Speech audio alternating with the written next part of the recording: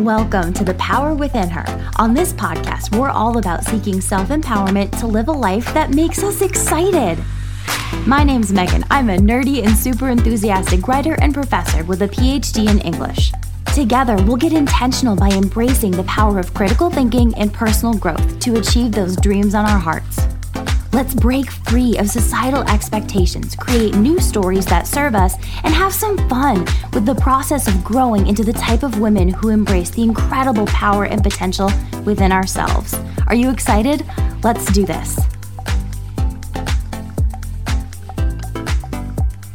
Hello, my friend. Welcome to today's episode. First off, I am so sorry that my voice sounds like this. I got sick this last week and I am still fighting off the lingering effects of having a head cold. So I seriously apologize, but I am really, really excited about today's episode because it's going to be a little bit different.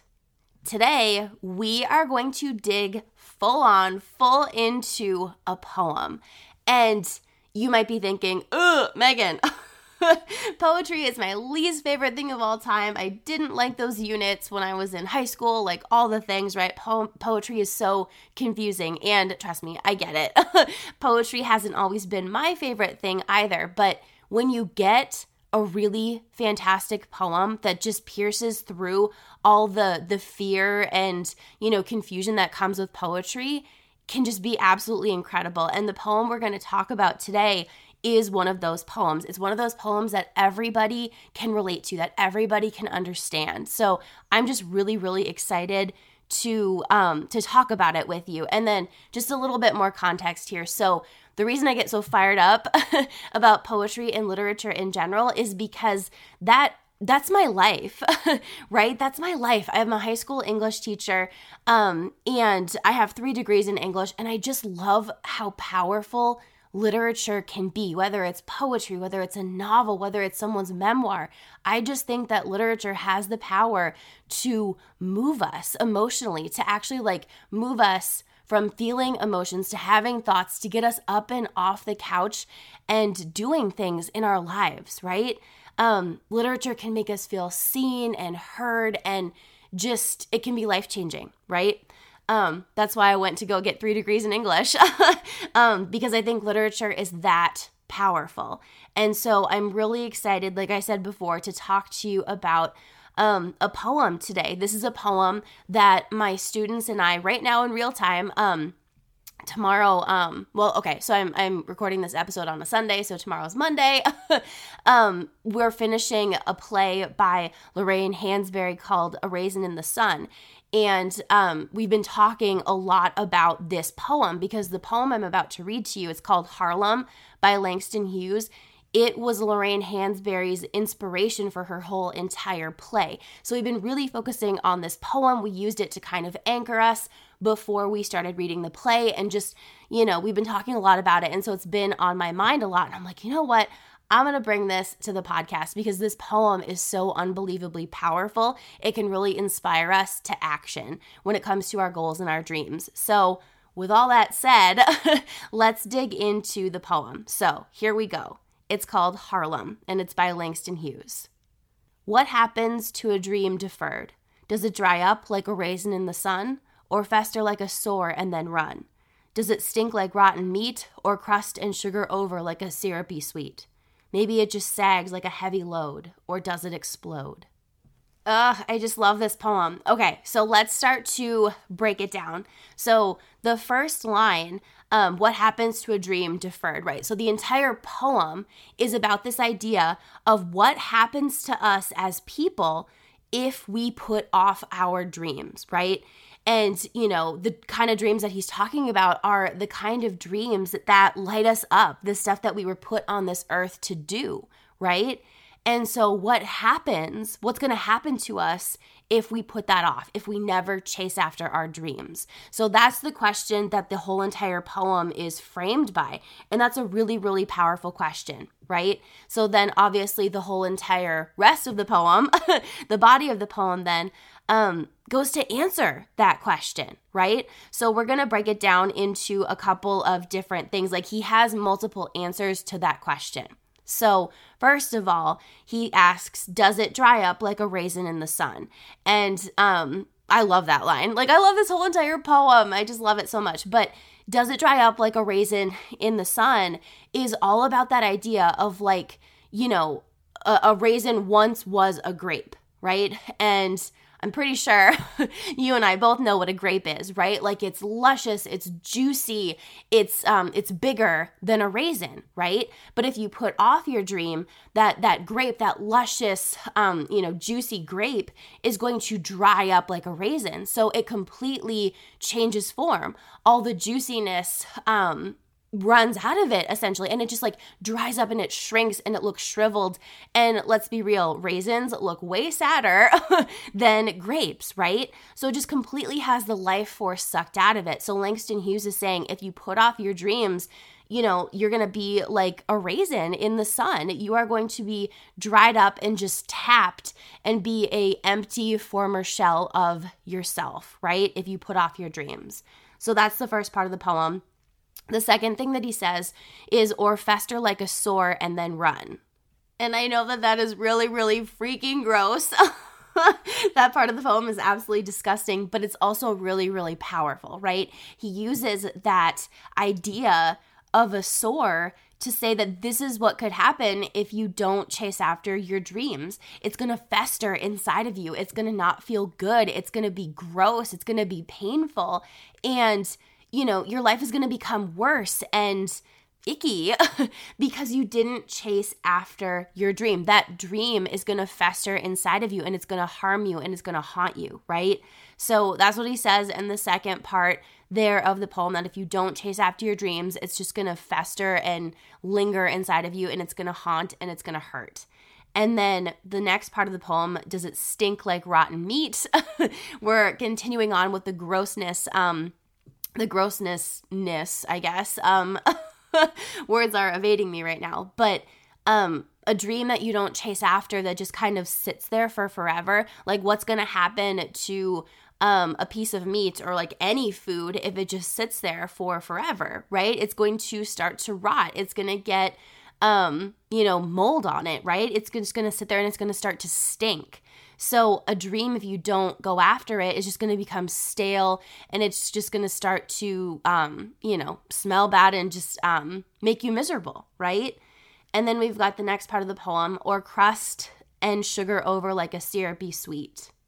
And this is the part of the poem where, I think Langston Hughes is explaining how, once you had all these wonderful, beautiful dreams and they were so great and they lit you up and they were so exciting, but over time, it's just gotten old and bad and, like how sugar, not just sugar, but like syrup, how that crusts over and hardens over time and it just becomes gross. It becomes like not usable, right?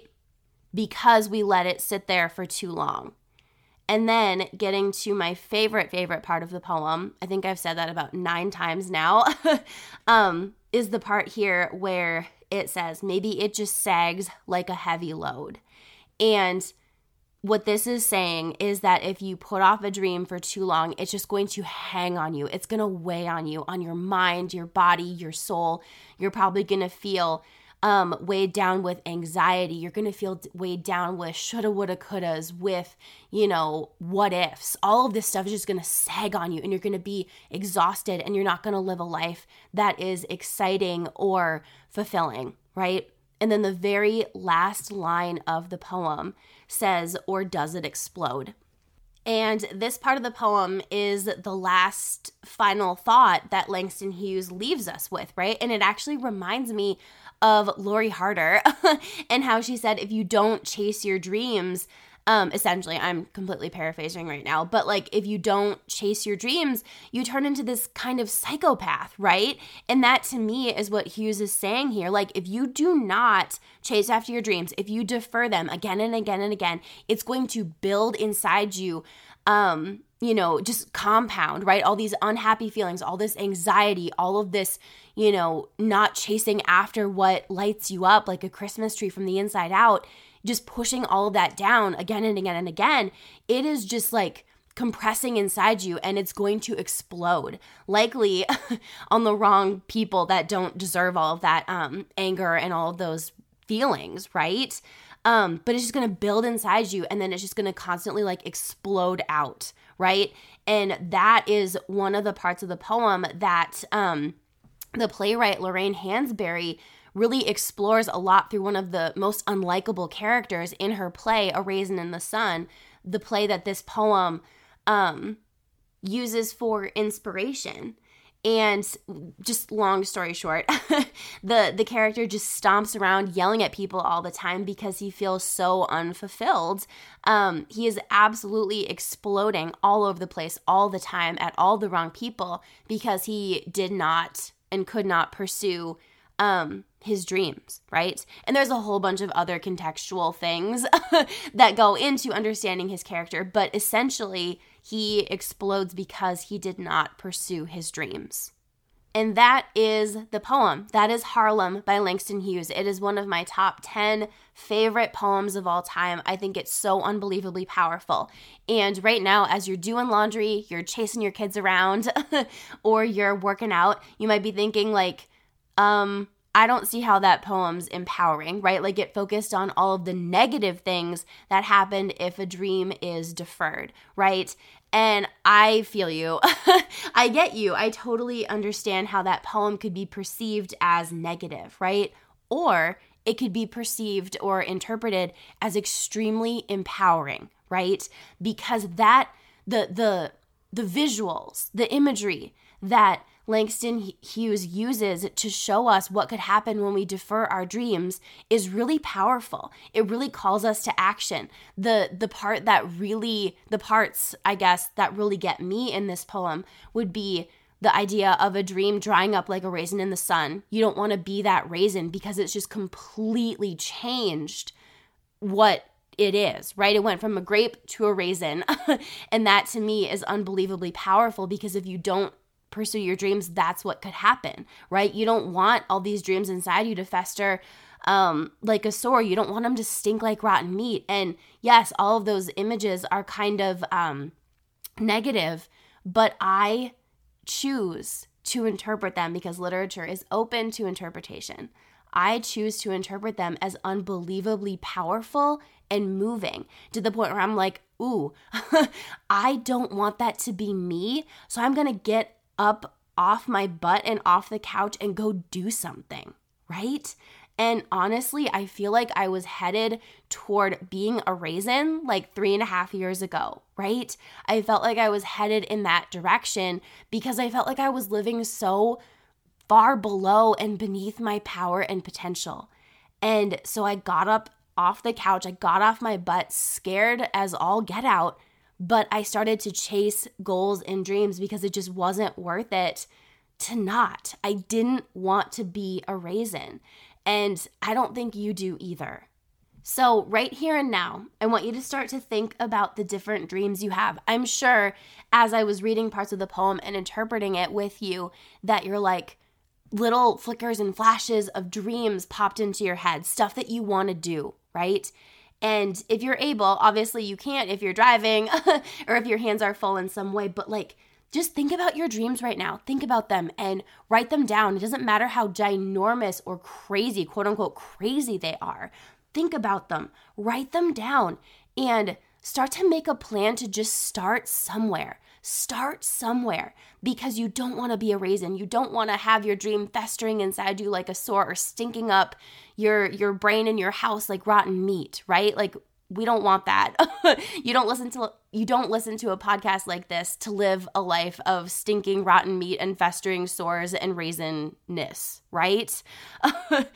And so think about your dreams. Then start somewhere and just go. Allow yourself to careen messily and crazily down the path of possibility because let me tell you, you are never, ever, ever going to have it perfectly figured out. You might think you have the perfect plan to chase your dream, but it's going to get interrupted and it's going to be crazy as you go. So you just have to go. You have to be like Bilbo Baggins in The Hobbit, pack a bag and just start heading in a direction and you're going to figure it out as you go. I love you. I am so grateful for you. I'm so glad that you joined me for today's episode.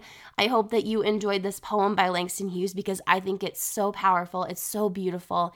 And it has moved me to be where I am today. And I hope that it could do the same for you. So that said, my friend, never ever forget that we are in this together. I love you. I hope you have a fantastic rest of your day, and we will chat again soon. Thank you so much for listening in. If you enjoyed this episode, I would love it if you could either share it on social media and tag me so that I can personally thank you for listening in. Or you could leave a review of the podcast to increase searchability of the power within her so that more women can listen in and grow with us. Either way, I am so grateful that you're here with me spreading the important message about critical thinking and self-empowerment.